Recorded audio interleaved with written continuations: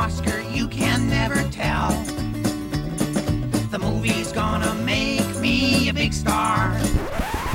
Hi, welcome to Meet Me at the Movies. Noel T. Manning II here. We appreciate everybody who spends time with us on this show, however you choose to do that. If you're checking in through C19 TV, we appreciate that. If you decide to listen to the podcast version through WGWG.org, thank you. And if you're deciding to check out the video stream, that's through C19.tv. So however you choose to do it, we want to thank you, thank you, thank you. We do talk movies right here on Meet Me at the Movies. That's what's in the name, it's in the title. You know, we wouldn't be talking about, like, I don't know, floor molding unless it had something to do with movies. So we may look at set design and talk to a floor molding expert sometime on the show, but Kevin Sampson, our guest, is not a floor molding expert. But I'm not. But he is. He's got some pretty cool credentials to his name. He is the host for Picture Lock. He is the founder of the DC Black Film Fest. He's a film publicist, a filmmaker publicist, also a film professor. So you've got all of those things to your name. And Thomas is just a co-host. So, man. Basically, yeah. It's all right. Thomas Manning, thank you for joining us as well. And Kevin, we were talking right before we went on the air about if anything out of the pandemic, we've been able to reach out and speak to film critics and to filmmakers and to others that we normally would not connect with because it's not really within driving distance or flexible schedules. But this makes it so much more fun to be able to connect with others. So I'm really glad that you were able to spend some time with us today. Yeah, thanks for having me on. As we were saying, you know, I haven't been able to talk shop. You know, I'm not able to go into the theater and then just like talk with you guys afterwards after a screening. So this is awesome. So excited to geek out and just be on the show. And you are based in Charlotte, but you are all over the place. You teach through a Virginia university, and then you've got the DC Film Festival as well. So tell me, let's back up and talk about your love of film and how that got started and how it's grown over the years. Yeah, so, you know, growing up, it's interesting because, you know, my brother and I have a brother, Michael, shout out to Mike. You know, when we were growing up, we'd play video games like most kids and things like that. But most of the time, like my brother would be into the video games and I would be just watching movies. And there's something about movies. I just enjoyed the storytelling of it, getting lost in it. And so I actually got into acting and drama and things like that. So in high school, I was a thespian. Me too. Yeah, see? And what I enjoyed about that is, like, in our life, you know, you can only be Kevin Sampson, right? But when you are an actor, you can be anyone. You can be a fireman. You can be a police officer. You can, you know, be the president or whatever the case may be. And so when I went to college at University of South Carolina, I studied media arts, and I realized, man, when I get behind the camera, I can tell so much more of the story and control so much more of the story.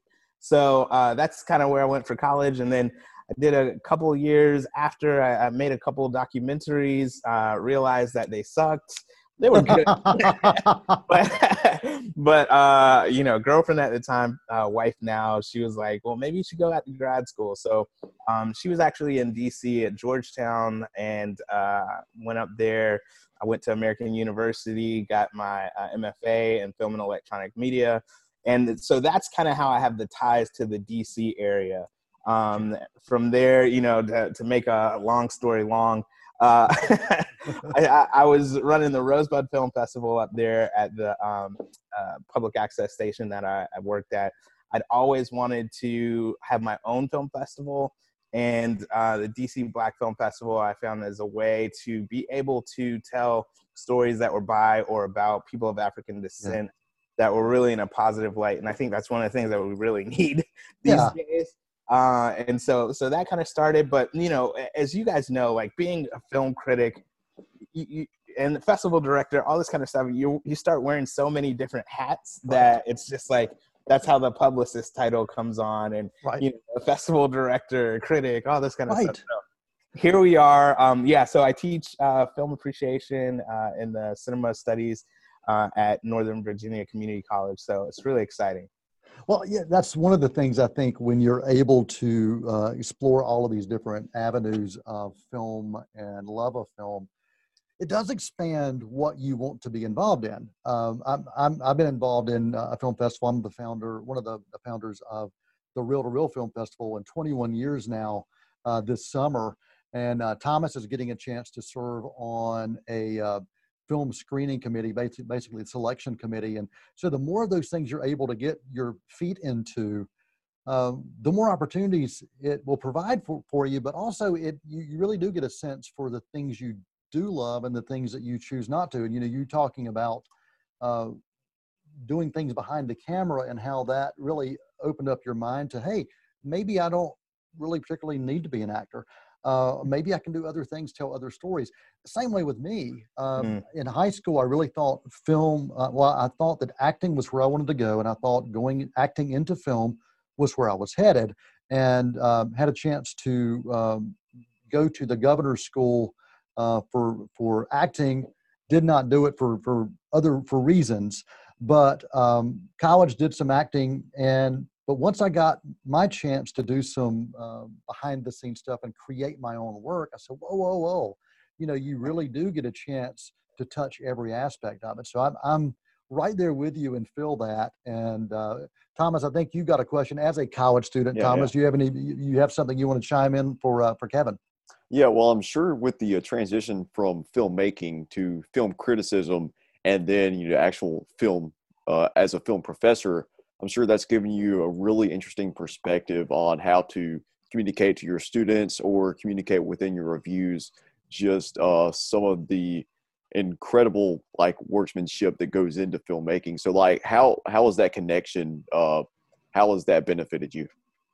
Yeah, it's almost like that scene in The Matrix when Neo just starts seeing the numbers and the bullets fall, and Right.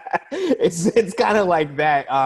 I think because I just had a passion for it as a kid, just watching so many movies. But then when you actually go to school, you study it, right? Then that just really gives you kind of understanding of the basics. I always kind of say this, right? To play basketball, anybody can do it. But when you actually study the fundamentals, well, then you can actually break the rules. And so, it's just really helped me to, one, understand, what it takes to make a film, having done it myself. And so I think that even spills into, as a festival director, I love my filmmakers because I know without the filmmakers, we don't have a film festival. But I also respect the craft and what it takes to make a short film, whether, it gets selected or not. But then, again, teaching the history of it, I'm learning as we go through the semester, different movements, parallel film movement and Japanese cinema. And, it's really exciting. So it's one of those things where, especially, dealing with students, they keep you on your toes and you can't just kind of slack off or rest on your laurels. So that part I really enjoy. Well, you also, going back to the film festival aspect of things, there are a select few films that actually end up making it to the screening opportunities for people. And, you have to, Thomas is realizing this, that, not every film that you look at is going to be, an award caliber film or even a screening worthy film. You have to sift through some that maybe are not the best. Right. But even with that, I've always said that nobody sets out to make a bad film. And even in the worst of films, there's a lot of work that goes on to make that happen. And there are times that we see mainstream films, blockbuster films, that are really bad, for various reasons. And they pour a whole lot more money into it than a film festival film would. But yeah, it's as a film critic, you want to look for the things that are good, but you also want to point out the things that maybe could have done better. And I think you and I and Thomas, as he's growing into this, we do try to look at every aspect, from sound design to production design to the acting, which, for me, one of the first turnoffs of if I see bad acting from the start, I have a hard time unless it's supposed to be bad acting. Right.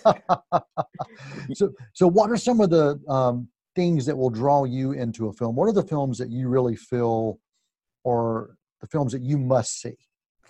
Yeah, kind of just to go back for a second on what Thomas, just looking at bad films, right? I think, like you're saying, that we can learn from bad films, and especially like as a filmmaker, like you can learn. But just watching films that come into the festival, a lot of times, what I love about film criticism is that you have to actually articulate why it is bad. And sometimes those are the hardest reviews to write, right? But it forces you to get in touch with that, right? So it was slow. It just sucked, right? That doesn't really work. But the pacing was not the appropriate rate for the Spitfire. You know what I mean? Yes. And so when you actually dig deep into that, then suddenly you're able to really, one, appreciate the great films, and two, you can, I think for me personally, as a filmmaker and wanting to get better at the craft, like you can understand, okay, let me think through these aspects. So it's definitely a learning moment, even though like sifting through like with film festivals, some of those bad ones. But for me personally, I find myself really attracted to drama or suspense thrillers. I think, Okay. I love a good action film. I am horrified of horror films, so I don't really touch them. but I'll check out an Ari Aster, or It Is coming out or whatever. But for me, again, going back to as a child, I wanted to get lost in people's stories, and I feel like with drama or the suspense thriller, you just really kind of hopefully are on the edge of your seats, or you see something. Again, as film being an art, it mirrors life, right? And so you can see something in the story that you can relate to, that universality of it, Right. and learn about yourself at the same time that you're watching a film. So those are the ones that really I'm attracted to. Are there certain films that you remember from your childhood or from your teen years that just stand out as those that you go back to for that very reason? Yeah, it's interesting because I would say Remember the Titans is one that, like, the song for the opening of this show, They're Gonna Put Me in the Movies. Yes. One that Ryan Gosling was singing in the dormitory. I don't know if you remember that, like when they're all like yes. talking to each other. So I thought that was really hilarious. But Remember the Titans. So there was like a few. Remember the Titans was one that I think I saw in theaters like 3 times. I saw The Matrix 3 times, and I have friends that, like, my buddy Pierce saw Jurassic Park like in the teen times in the theater. His mom was really dedicated. But those were some of the films that I definitely remember. I was just like, oh wow, like this, I gotta see this again. It's something about it that really captured my attention. But then I remember specifically when I went to college. So I grew up in, my parents, I wouldn't say I was like sheltered, but I honestly, I mean, I appreciate the way that they raised me, but I hadn't seen that many rated R films. So Right. When I went to college, I saw Scarface for the first time. And I remember distinctly when he goes over to Manolo's house and his sister comes out the back. And the way that he just like was so upset, I literally saw red myself. Wow. In that moment. I don't know how that happened. I don't know how that worked, because I like literally have gone back and just to watch the film to see if there was red in it, and that didn't happen. But like it just transfixed me. I don't know. Like I just like suddenly I saw the red. Like it. So that was definitely one that, like, and especially I was like, whoa, you can like cut somebody's arm off with a chainsaw, like in a movie. Yeah. Well, Thomas, do you have a question before break? Yeah, so I was wondering, like, basically, at what age did the media film go from, like, just pure entertainment to something that you thought there could be something a lot deeper, whether it be thematically or something that you could see yourself analyzing and critiquing or even contributing to in the filmmaking business? It's a great question. Thanks, Thomas. I gotta like, good thing I'm on the couch. Like, I gotta think about this. Yeah, like, I would say that it wasn't until college. I've always been kind of a late bloomer. Like, I was on the step team and in undergrad in my fraternity, and like I was the guy that like needed the extra help afterwards to get it down. so and plus I was like younger, so I started kindergarten at 4. So I don't know, I just always a little late. So once I got into college, and like I said, I realized, oh, you know what, I could actually get behind the camera. I knew I loved it. I never changed majors. I wasn't one of those kids that was like, I don't know what I want to do. But it definitely was in college when I realized, okay, this is what I love. I realized that maybe it's difficult to actually make it in this business, but I gotta be around it. I gotta give it a shot. Very cool. Very cool. Our guest, Kevin Sampson. I'm Noel T. Manning II. That's Thomas Manning. You are watching Meet Me at the Movies. We're going to take a quick intermission. We're going to come back with Kevin, and we're going to be talking about, what are we going to talk about? We're going to talk about if a screenplay could be written on your life, who would you have writing said screenplay? So that's going to be our hot topic right here on Meet Me at the Movies, right after this quick intermission on Meet Me at the Movies. They're gonna put me in the movies. They're gonna make a big star out of me. Overture, curtain lights, this is it, the night of nights. No more rehearsing and nursing a part. We know every part by heart. Overture, curtain lights, this is it. We'll hit the heights, and oh, what heights we'll hit. On with the show, this is it.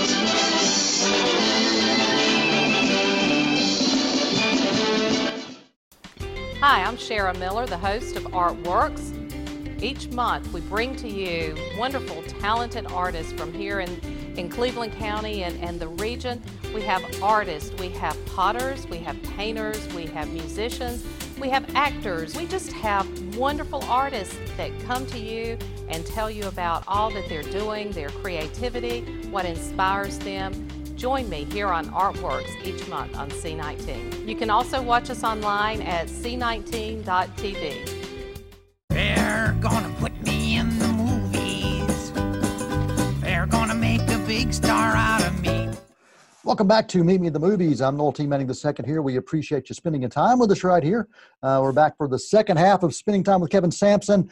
Kevin, thanks for being here, man. Thomas Manning is like the king of questions. Yeah, he's Dude, this dude's incredible. I mean, he's got it, man. Kev, I'm blown away, Thomas. I mean, I expected you to say, so what's your favorite color? You know, because that is a quote from a movie. But man, good job, Thomas. Good job. Yeah, I'm just doing my best. Yeah. And Kevin has got his Jaws shirt on. He saw Thomas's Scorsese shirt and said, "Hey, man, I got to do something." And Kevin, you and I got to spend some time with Scorsese as well. Yes. During the Irishman screening. Wasn't that amazing? That was just so much. I mean, and on top of that, it was Scorsese and Pacino and De Niro all in one room. Like it's, yeah. And weren't we both on the front row? We were, and that was the thing. I was like, man, I truly do believe that, like, in some ways, like, you can quote unquote talk to your younger self or you know, kind of future self, in the sense that, man, I was just like, the young kid in me was just like, yeah. I you know, you don't know what to say, but then the present professional is like, hey, how are you? You know. Exactly. Yeah. Well, and you know, they drew random people to ask questions, and I had my question prepared, but I knew if they called on me, I would freak out and just say something stupid like, "Hey, I'm going to name my dog De Niro." Wait a minute, somebody did that. All right. Well, Kevin, we are here for the hot topic now, and the hot topic for this week's show relates to screenwriting. And so, if there was a filmmaker, a screenwriter who could write your screenplay, who would it be and why? About your life. So I'll let you dive in first, and we'll go to Thomas, and then we'll take mine. Yeah, so this first one that I have is more of an oddball. You'll see a connection with the rest that I have listed. But first off, I would say Aaron Sorkin. So there's something about his writing that is just, remember I was talking about, like, you want to be engaged. His writing is so engaging. the fact that, you know, with a film like The Social Network, I think the opening scene was like 3 pages worth of screenplay, but they condensed it down into 1 minute because they had to rapid fire kind of go back and forth. But it's so engaging. You just like, you have to be listening. And so as my oddball, I definitely pick Sorkin because I just love to see what he does with my life, you know? Awesome choice. And I'll move pretty quickly, Thomas, because Sorkin was my number 1 pick. And the reason he was my number 1 pick is his command of dialogue is just so spectacular, and it's so real, it's so authentic. And I've always liked his work, you know, going back to his early TV days on Sports Night, and then of course onto The West Wing. But man, he's just incredible. So he's my first pick too. So Thomas, who's the first on your list? I'm going to go with Rian Johnson. He's been able to develop a name for himself over the past 15 years, going back to 2005 with Brick, with young Joseph Gordon-Levitt, kind of a high school murder mystery whodunit. And then he's continued to develop, and he made, you know, of course, Looper, the futuristic time travel, almost like a Back to the Future Part 2 vibe with gangsters have taken over the future. And then, of course, The Last Jedi in 2017 with his entry into the Star Wars universe. And then even Knives Out last year got the Best Original Screenplay nomination, which was kind of an Agatha Christie whodunit throwback with a modern twist on it. And just the quirky characters he's able to write and just crazy situations. And then there's always somebody at the center of his stories that's kind of just a normal, average Joe, like Ana de Armas's character, who was Marta Cabrera, I believe her name was. And she just kind of found herself in the middle of this crazy situation. And I would love to see a story about my life that Rian Johnson wrote and just put me in some of those situations. Yeah, that's a good call. Yeah, and you would definitely not be the normal guy in the mix, right? Well, you never know. Yeah, I'll let a screenwriter make this decision. Good on job. that. Yeah. Good choice. All right, Kevin, who else is on your list, man? All right, so this is where we're going to start kicking this off. I'm going to see if you guys can figure out the pattern. So Ryan Coogler would definitely be number 1. I think in terms of telling, as I'd like to say, Black stories, like I just think he does a phenomenal job, starting back with Fruitvale Station. I remember when I saw Fruitvale, we had just had my daughter at the time. So after, I just remember bawling. Like, the story itself is, of course, a tragedy, but the way that he wrote for that, the way that with all his films, whether it's Creed, Black Panther, and I can't wait for Black Panther 2, there's something that he taps into that's just universal in human nature. And he's able to write it in such a way where it doesn't matter who you are, you can understand what that character is going through, but yet he's one of those guys that does the research. He went to BART station. I mean, he obviously was like lived in the area and all that stuff, but he does his research, and then he puts all of that and his passion into the screenplays that he writes. So I definitely would go with Ryan Coogler. Good choice, man. Good choice. I'm still trying to figure out where you're headed with all these, but very good choice on a lot of different levels. Just a spectacular screenwriter, absolutely. Thomas, who else is on your list, man? We'll go with the Coen brothers. That was probably on your list, Dad, but they are known for just telling stories that nobody else would have even thought of, and creating such iconic characters and putting them in some of the most bizarre situations imaginable. And I just love to see a story about my life, or just a story that it doesn't even have to be anywhere close to the truth, but just to be written by the Coen brothers, or just even to be a quirky side character that shows up for like 5 minutes. Just put me in one of their movies. That would be spectacular. And you know me very well, Thomas, because they were on my list as well. I mean, they're masters of quirky characters, as you mentioned, and their storylines and situations are just unbelievable. And since, the two of my choices are choices of you guys, I'm going to throw out another one. Eric Roth is a name that not a lot of people are familiar with, but they may be familiar with films like Forrest Gump, Curious Case of Benjamin Button, The Insider, in Munich. what I love about Eric Roth is he understands adapting stories. He's a master of that. And so if you're going to have somebody write your life story, it is adapted from truth. So I'm really drawn to that. He also pays attention to rich characters and the emotional impacts of relationships. And I think a life stories should in some way reflect relationships. So Eric Roth is on my list.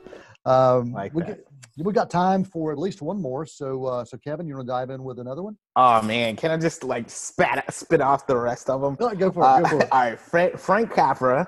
Okay. Right? You talked about the relationship and the emotions that people have with your relationships. I think, I've kind of settled on It's a Wonderful Life as my all-time favorite film, mainly because I think like if you're going to talk about what life looks like and what it maybe should look like, it's just an amazing film.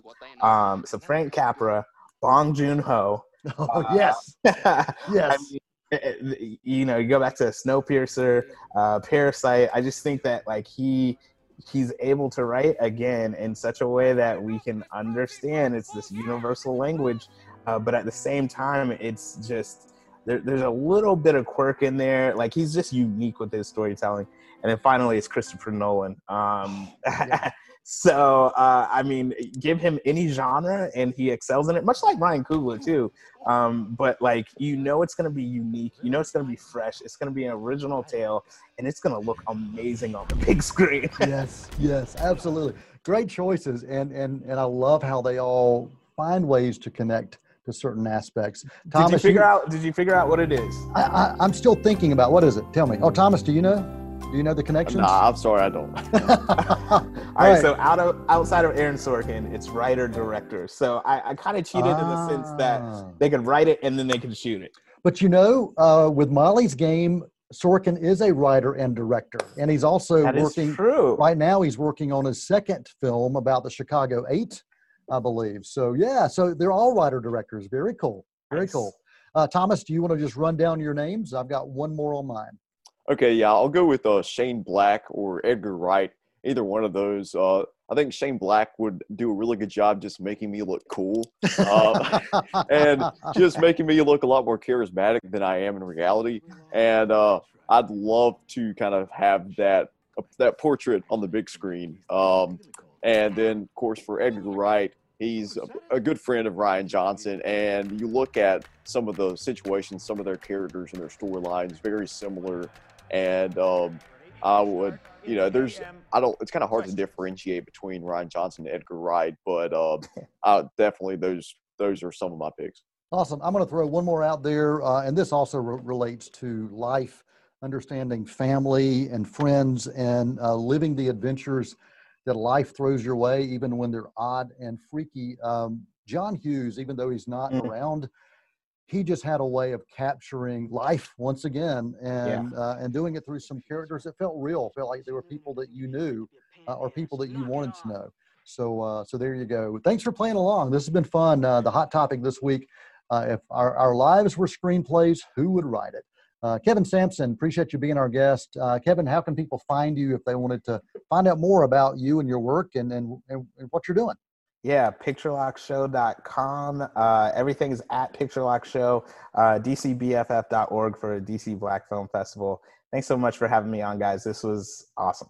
Awesome. And Thomas Manning, you can always find his work, elementsofmadness.com. And Thomas, also, what is your YouTube channel and your give us some information, Thomas, where people can find you.